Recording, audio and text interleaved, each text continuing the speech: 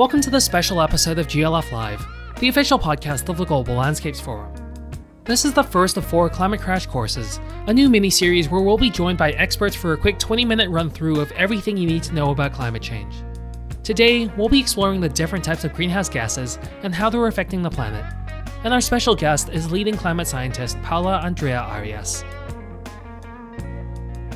So thank you so much for joining us today for the first Climate Crash course, where we're going to be digging into one of the terms we probably hear about and use most, which is greenhouse gases.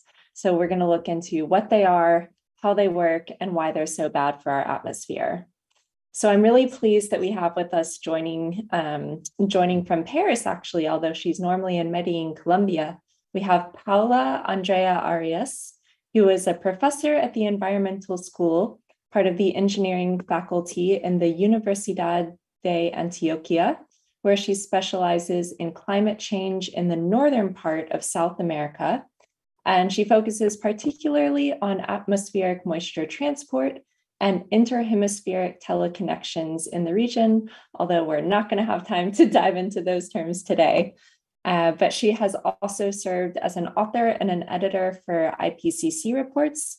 And as an author, she was the first Colombian woman to do so. So we're so excited to have you joining us today, Paula. Thank you so much for taking the time. So we're going to just dive right in here and start learning about greenhouse gases with you. And the first question I'd like to ask you is if you could just explain at a molecular level what makes a greenhouse gas a greenhouse gas. Okay, thanks a lot, Gabriel, for the invitation. So happy to be here.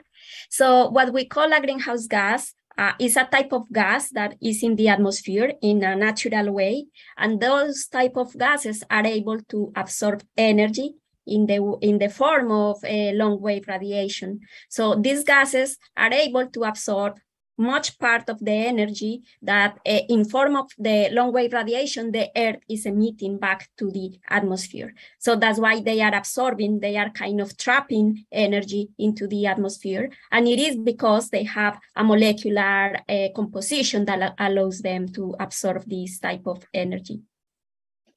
Thank you. So they're trapping infrareds, they're storing that energy in the form of heat in our atmosphere. And you mentioned briefly that they have the molecular structure that causes them to do so. What is that molecular structure exactly? Okay, so when a gas absorbs energy, absorbs radiation, then you can have different type of processes. As you might know, most of the atmosphere is not CO2, is not water vapor, it's actually oxygen and nitrogen, which is almost 99% of the atmosphere. Those gases do not have a particular structural molecular structures that allows them to absorb energy in general. But greenhouse gases, which are less, the concentrations are much less in the atmosphere, are able to do it because they have a composition that allows them to absorb in what is called spectral lines. So they are able to absorb radiation, not very energetic, which is the long wave radiation, for instance, infrared radiation. So they are able to absorb this energy without creating any breaking in the molecular bonds. There are other gases, for instance, oxygen or ozone, that are able to absorb shortwave radiation. And this radiation is able to break the molecular bonds. That is called a continuous absorption. So it depends on the molecular structure of the gases that are in the atmosphere, which allows them to absorb that certain type of energy, probably shortwave radiation or long wave radiations, or not to able to be to absorb radiation as many other gases, for instance, nitrogen. Mm-hmm. Okay, thank you so much for explaining how there are different gases in our atmosphere, but only some of them are able to create this warming effect. So now moving on to the measurements and how these gases can be ranked and measured against one another. Some molecules do have stronger heating effects than others, and the ranking system that we currently use for that is called the GWP, the global warming potential of a gas. So the higher a gas's GWP, the more it's going to contribute to the warming of the Earth. Could you briefly tell us how a GWP of a gas is calculated? Okay, so this GWP, which is global warming potential of a gas, is the measure of how much heat this gas is able to absorb in comparison to a reference gas. And the reference gas that is usually used is carbon dioxide, which is let's say the greenhouse gas that is increasing the most because of human activity. So this is the reference gas. And how it is estimated, this global warming potential is the relationship between the heat that is absorbed by that particular greenhouse gas with respect to the CO2, if the CO2 would have the same mass of the greenhouse gas that you are interested. So for instance, for methane, what you are measuring is the amount of heat that methane is absorbing in comparison to how much CO2 would be able to absorb if it has the same mass of methane. So for CO2, the global warming potential is 1 because you are measuring against the same gas. But for instance, for methane, it could be depending on the lifetime in the atmosphere, but it could be about 20, 25, which means that this mass of methane is able to absorb much more than the same mass of CO2. Thank you. So carbon dioxide is the baseline for the standard, and then these other gases are measured against that. And surprisingly, as you mentioned, methane, nitrous oxide, some of these other greenhouse gases actually have much higher GWPs. So something else that you mentioned in your answer just now is the lifetime. So adding to how much heat these gases can hold, it's also how long they're going to last in our atmosphere. So why do some greenhouse gases last longer than others? So that is the result of a pretty beautiful, but also very complex process because the Earth system has very complex processes. So for instance, the main example that we can give and that we are able to understand is, for instance, water. We know that water is present in the Earth in the form of solid water, for instance, ice. We can also have liquid water in the rivers, in the oceans, but we can also have water vapor.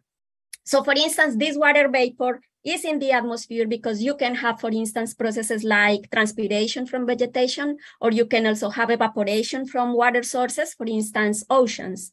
And then that molecule of water vapor can condensate and fall to the surface in the form of liquid precipitation or also solid precipitation. It can infiltrate in the soil, and then you can have like this whole water cycle in the planet. The same happens to other molecules that are other gases, for instance, the case of carbon dioxide. So for instance, a molecule of carbon dioxide can stay in the atmosphere for very long periods. We are talking about decades, we are talking even about centuries. Why? Because the processes in this carbon cycle are very slow. It is estimated that about 65–80% of the carbon dioxide that is in the atmosphere is absorbed by oceans. So that is pretty important. Oceans actually are getting with a small or a less pH. It means oceans have been acidifying. We know that that is a signature of climate change. And the reason is because oceans have been absorbing a lot of the carbon dioxide that has been emitted by human activities. And there are other processes, not only ocean. For instance, soils are pretty important. Soil respiration is pretty important in the absorption of carbon dioxide, but also, for instance, very slow processes like rock formation, rock weathering are also involved in the capture of CO2 from the atmosphere. So that's why these processes are too slow, and that's why a molecule of CO2 can stay, like I said, decades or even centuries in the atmosphere. But for instance, if you compare to methane, which is another important greenhouse gas in the atmosphere, processes are much more faster because you have oxidation of this methane in the atmosphere because of chemical reactions in the atmosphere. So that's why a molecule of methane in the atmosphere can stay for, let's say, 10, 12 years. So this is what is called a short-lived climate forcer in the atmosphere. So that's why it's pretty important to keep in mind that the emissions of carbon dioxide that we have now in the atmosphere are not the result of the activities we made 1 year ago or 2 years ago or the day before. It is the result of activities that we had centuries ago or decades ago. So that's why it's so important to keep in mind that these gases can have different lifetimes in the atmosphere. Mm-hmm. Absolutely. It's a really important point. And thanks for making the comparison to the water cycle. I think that was very helpful for understanding how these work. So moving on, now that we know how greenhouse gases are constructed and why they're dangerous in terms of what they can absorb and what they can trap and how long they can live, let's turn to how they're most commonly emitted. So why does the burning of fossil fuels release greenhouse gases? Okay. So the atmosphere by nature has greenhouse gases. That is something is pretty important to mention because sometimes I get the idea that people have in mind that greenhouse gases are made only by human activity. There are natural ways to have greenhouse gases in the atmosphere. And it's important to mention that the concentration of these gases is pretty small in comparison, for instance, with oxygen and nitrogen, as I mentioned in the previous answer. So natural sources for different greenhouse gases. Water, for instance, water vapor is the most abundant greenhouse gas in the atmosphere. As I mentioned, evapotranspiration and evaporation, even sublimation in ice areas are a source, natural source for water vapor. But we can also have, for instance, human-made sources, for instance, irrigation. We are now using a lot of irrigation, which is giving water vapor to the atmosphere. In general, let's say that the scientific evidence shows that the anthropogenic effect of water vapor concentrations in the atmosphere is pretty small, but there are some studies actually debating that, mentioning that, for instance, irrigation could be pretty important in regional or local water cycles. So it's important to keep in mind that. Another important greenhouse gas is, of course, CO2. CO2 is not as common in the atmosphere as water vapor, but is the greenhouse gas that is increasing the most the concentration due to human activities.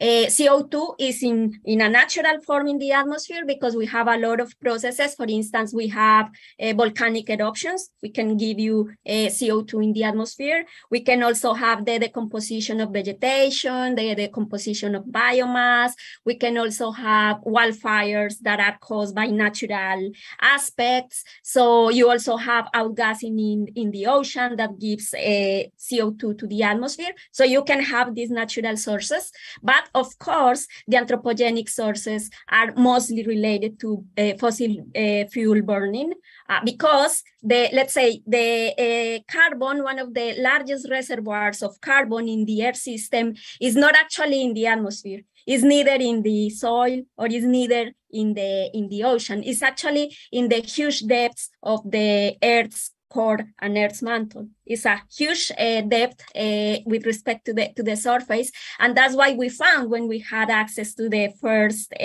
fossil fuel operation, right? So we have accelerated the natural cycle of carbon by having access to these fossil fuels.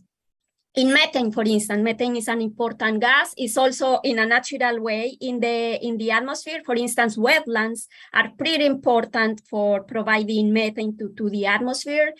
It is estimated that about 80% of the natural sources of methane are the wetlands, but we can also have other processes, natural processes that give it gives concentrations of methane in the atmosphere. But also fossil fuel burning gives methane to the atmosphere, which, if you remember, it has a pretty large global warming potential with respect to CO2. And these anthropogenic sources could be not only the fossil fuel itself, fracking, for instance, which is associated to fossil fuel, no conventional ways to extract fossil fuel, but also gas. Gas is pretty important in emissions, in anthropogenic emissions of methane.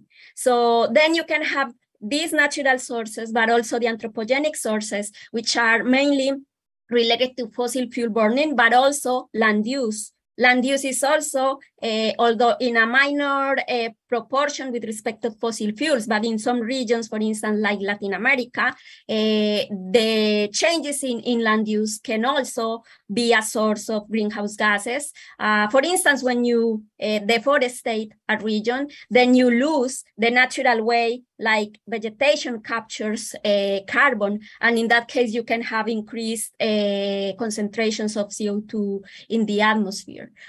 So there are these different, very complex ways to modify the different cycles of these greenhouse gases. And that is why human activity has altered the Earth system climate in ways that have not been observed in even a million of years.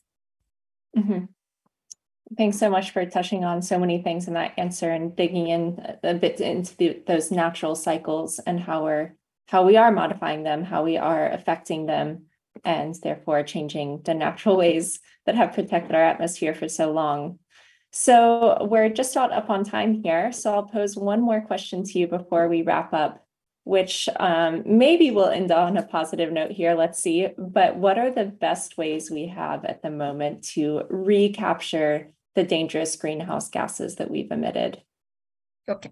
So regarding that question, I want to be careful because I want to start saying that any type of carbon capture could be able to offset the emissions that we are currently having. So it means we really need urgent reductions of greenhouse gases emissions, not only CO2, but also, for instance, methane, which we explained that has a pretty short life cycle in the atmosphere, and that's why it can compensate some of the increases of CO2 in the atmosphere. So the answer that I'm going to give to this question is under that framework. We need to reduce greenhouse gases emissions. So about different ways to capture at least part of the greenhouse gases that are in the atmosphere.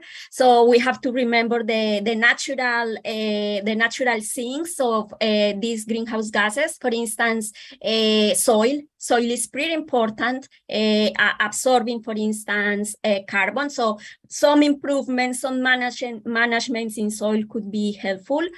Or also vegetation. So if we stop deforestation, if we reduce deforestation, and we start doing afforestation and reforestation, that could also help in a natural way to capture some of the greenhouse gases emissions. And in general, ecosystem conservation will be something important in terms of these CO2 captures. Currently, literature and even some projects are advocating to geoengineering. Geoengineering is like an artificial way of changing climate. And in particular, some of these technologies that are within the framework of carbon capture and storage, some of them consider, for instance, the use of technology that is able to capture carbon from the atmosphere and inject that carbon, for instance, in the very deep soil, for instance, in some regions in the soil where you can have rock and where you can have the injection of these gases. However, what are the impacts of this in the air system, in the climate system, in the ecosystems? We really don't know. So this is something that has been debated. but it's like something that is mentioned and is actually a lot of funding is given to this type of technologies. And to end my answer, I really want to put this very, let's say, critical thinking about all of these type of measures. And it is because maybe you have heard about greenwashing, right? Saying that I'm doing something that is good, and I am trying to help, for instance, to reduce greenhouse gases in the atmosphere, but I'm actually not doing it at all. And that is something that many companies, starting with fossil fuel companies, are doing. So now economy has all of these carbon markets. There is all of this that is called carbon offsets. So some companies are saying, okay, we are emitting this amount of greenhouse gases, but we are capturing the same amount or a pretty close amount to the ones we are emitting. But at the end, we are not changing actually the process that is affecting the emissions, which is in this case, fossil fuels, or even the agro industry. It is totally related with fossil fuels and in general, greenhouse gases emissions. So I really think that we have to be very careful with that. We have to be very critical, because a lot of the current narrative in climate change and in general in energy transition and the transition to a different future is based on this carbon neutrality or net zero emissions that consider these natural or artificial captures against the emissions. And there is a pretty dangerous game that is being played there, because many of the companies are just using the concept or the idea to keep doing what they have been doing all the time, and that is the main reason we are in this crisis right now. So I really think that we have to be careful with all of these aspects.